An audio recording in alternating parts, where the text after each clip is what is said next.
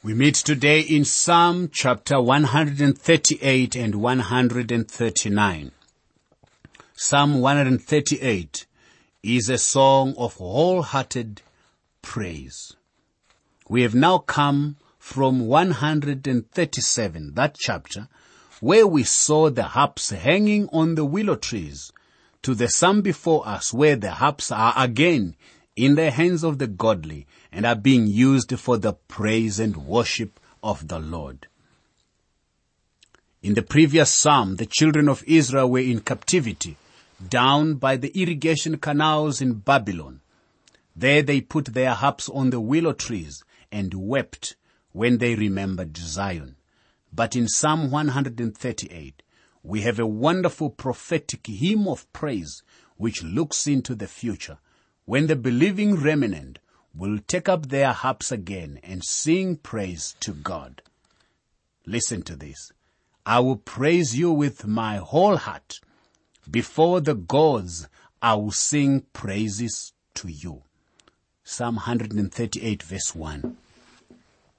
Notice, I will praise you with my whole heart.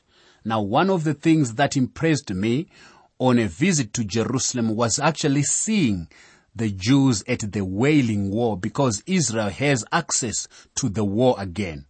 I saw many of them standing there, some of them with a little book in their hands, going through a ritual. By the way, when I visited Jerusalem, it was about the time of the Passover, or time of the Easter, which we call our Easter, but it was time of the Passover, and many Jews were going to the war. Some of them were actually batting their heads against the wall, and some of them actually wailing, which touches the heart.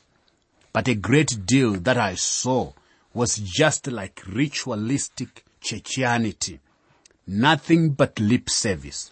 However, in that future day, in that future time, when the Jews have been through the period of Jacob's trouble, the great tribulation, and have been delivered out of it, there will no longer be lip service. It will be real heart worship. So the psalmist says, I will praise you with my whole heart. My friend, you and I need to examine our own hearts to see how we are worshiping God. Do we worship Him with our whole heart? And he says, before the gods, I will sing praise to you. Luther and Calvin explained that the gods were angels. I don't think they were that. Others think that he was talking about the idol gods of the nations, and certainly he could be referring to them. However, anything in your life that is in the place of God is between you and God, is your God. We saw this word gods back in Psalm 82 verse 6, and there it referred to the judges, those who are in the place of God, that is, His representatives on earth. Someday, I will have to answer to Him, because it is my job to make the gospel clear. If those who know the Lord don't make the gospel clear, who will?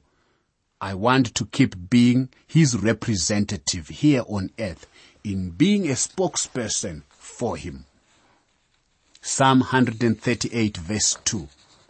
I will worship toward your holy temple and praise your name for your loving kindness and your truth, for you have magnified your word above all your name. In other words, God's word is as good as He is. There is an old saying that says a man is as good as his word. Well, God is as good as His word. His character is behind what He has said in His word. For you have magnified your word above all your name. This is a wonderful statement. Here is Psalm 138, verse 4 to verse 6. All the kings of the earth shall praise you, O Lord, when they hear the words of your mouth. Yes, they shall sing of the ways of the Lord. For great is the glory of the Lord. Though the Lord is on high, yet He regards the lowly, but the proud He knows from afar. Now, Imagine a worship service in which the entire congregation is made up of the top leaders of all the world's governments. Every nation and every ethnic group is represented as the rulers lift their voices together in the praise to the supreme ruler, God. This is essentially what David envisioned in Psalm 138, seeing all leaders coming together, all nations represented, worshiping God. Just as David honored and obeyed the Lord, he believed that other kings of his day would learn to serve and worship God as they heard about his ways. And in fact, David's vision began to be partially realized when the Queen of Sheba came to Jerusalem in the days of Solomon. Now, my friend, how would the rulers of the world hear about God in the first place? Well, by David and his successors worshiping God and reporting on what God had done for them, they would hear. If you are in leadership and you are a king, you are a president of any nation, worship God, report what God has done for you, and all the kings of the world will know. Israel and its kings had a responsibility to act as a beacon of righteousness and hope for the pagan nations of the world. In a similar way, Christians today have a responsibility to light the way toward God by living Christ-centered lives and by proclaiming the good news about Jesus Christ. All these verses reveal how God regards humanity. The Lord will perfect that which concerns me. Do not forsake the works of your hands. Psalm 138, verse 8. Now, this is the Old Testament way of saying, being confident of this thing, that he who has begun a good work in you will complete it until the day of the Lord Jesus. I move on now to Psalm 139. Psalm 139 is a song of praise to the attributes of God. And indeed, it is a wonderful one. This psalm is for the chief musician, a psalm of David. This is a theological psalm in that it reveals something of the attributes of God in relation to his creation. It reveals his omniscience, omnipresence, and omnipotence. These words sound complicated, but they simply mean that God is all-knowing, omniscient. He is everywhere, present, omnipresent, and he is all-powerful, omnipotent. God can do anything that is the object of his power. Sometimes the ridiculous question is asked, can God make a rock so big that he cannot lift it? The answer to that is that God never does anything ridiculous. This is a psalm that will answer several pertinent questions for us. Let's first of all talk about the omniscience of God. That means the all-knowing characteristic of God. O Lord, you have searched me and known me. Psalm 139 verse 1. This speaks of the omniscience of God. He knows you. He knows me. He is the greatest psychologist. When you have a problem, it is not necessary to climb upon the psychiatrist's couch. No. And tell him everything. Why don't you climb upon the couch of the Lord Jesus Christ and just tell him everything? You might as well tell him because he knows all about you anyway. The psychiatrist still won't even know after you have told him everything you think of. He will not know everything. God knows everything. Here is Psalm 139 verse 2 to verse 4. You know my sitting down and my rising up. You understand my thought afar off. You comprehend my path and my lying down. You are acquainted with all my ways, for there is not a word on my tongue. But behold, O Lord, you know it altogether. That word that was on your tongue, perhaps you wanted to rip out a good strong oath. but you didn't do it because of the presence of someone, God saw it on your tongue. He knows everything.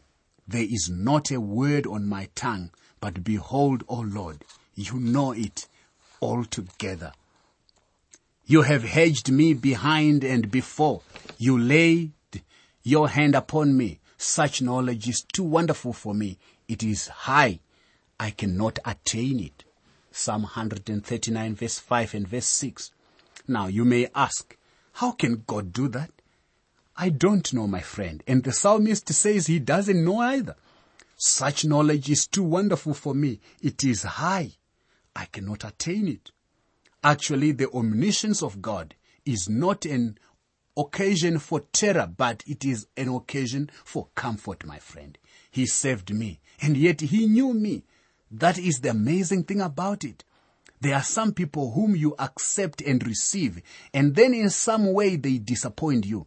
You thought you knew them, but you really did not know them. God knows us, and yet he will save us. How wonderful he is, my friend. God knew David, and David let him down, but God knew something about David's faith that he could not see, that David himself could not see. He could see David's heart, and beneath the faith that failed was a faith that never failed. The Lord knew what Simon Peter was going to do. He even knew that Judas Iscariot would betray him, even though we don't understand it. That is the omniscience of God. He knows everything. Whatever you may be thinking about him, he knows it. Whatever you may be thinking and planning to do, he knows it. And he says, come to me. That's the omniscience of God.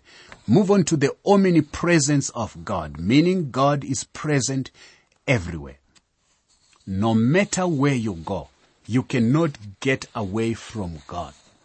Here is Psalm 139, verse 7 to verse 9. Where can I go from your spirit? Or where can I flee from your presence? If I ascend into heaven, you are there. If I make my bed in hell, behold, you are there. If I take the wings of the morning and dwell in the utmost parts of the sea. You see, the poetry of Psalm 139 celebrates the fact that God is present wherever David goes, or even wherever his imagination goes. First, he looks up at the sky, then down the ground. Then he looks east towards the wings of the dawn and west towards the Mediterranean Sea. Wherever David thinks of going, he has the certainty that God will be with him in that place. Are you comforted as David was by the presence of God? As you look around you, do you consciously think about the Lord being there, right where you are?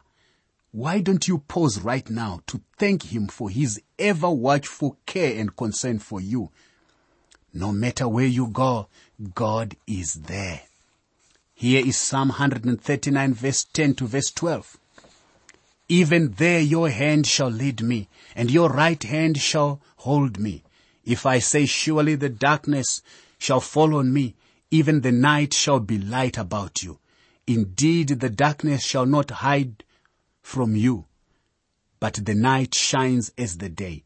The darkness and the light are both alike to you. Do we need to confess our sins in detail to God? Certainly we do. We must spell out our sins to God. Already God knows about them anyway.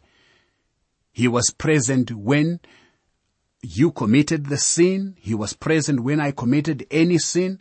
So you better agree with him on the subject. Let him know that you recognize it is sin in your life. My friend, to confess your sin is to agree with God.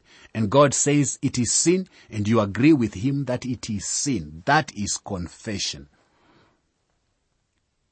Wherever you may go, God will be seeing.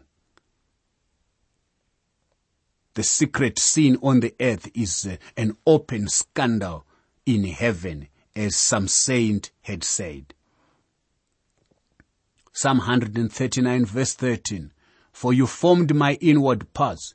You covered me in my mother's womb. Again, Psalm 139 speaks of God's intimate knowledge of each individual. He has that knowledge because he has created each person from the womb. The Hebrew word translated formed or created in some translation is not bara, which conveys actually the idea of creation from nothing in Genesis 1 verse 1. But the word used there is kana, which has to do with ownership. God knows us intimately because he owns us. He is like the inventor who carefully designs and builds a device and then becomes the owner of its patent. Paired with kana is a word translated covered or knit together. Now, this language communicates the idea of a person's body and soul being intricately molded and crocheted together in the mother's womb. It is a process that involves time, skill, and craftsmanship. People are not thrown together haphazardly. Even less do they come together through random processes. No, rather God intentionally and masterfully creates human life in the womb. He works everything together into a whole according to his will. The psalmist reinforces this truth in the next verse. I will praise you, for I am fearfully and wonderfully made. Marvelous are your works, and that my soul knows very well. Psalm 139, verse 14. You see, God is everywhere, and man is a fabulous creature who has the attention of God constantly. My frame was not hidden from you when I was made in secret and skillfully wrought in the lowest parts of the earth.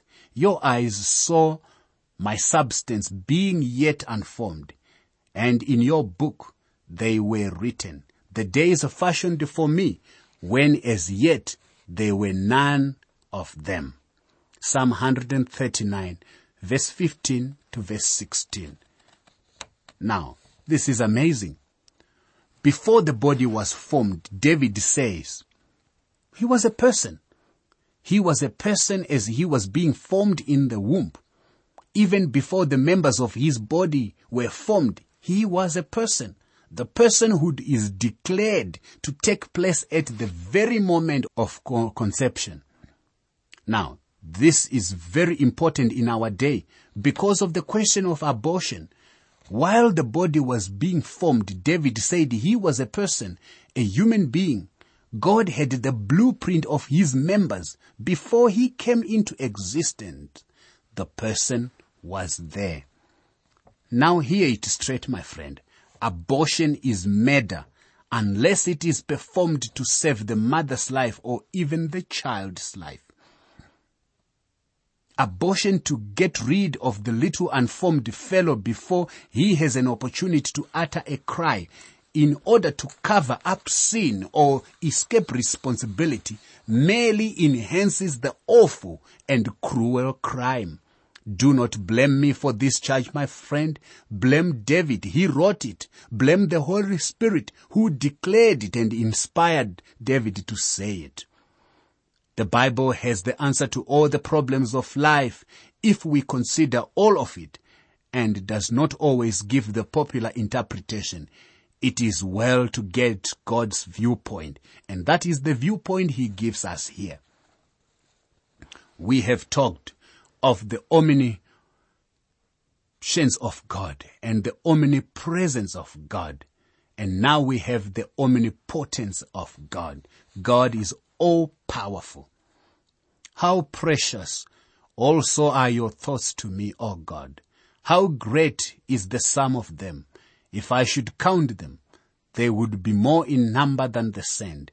When I awake, I am still with you. Psalm 139, verse 17 and 18. God here says, he loves us. And the God who loves us is all-powerful.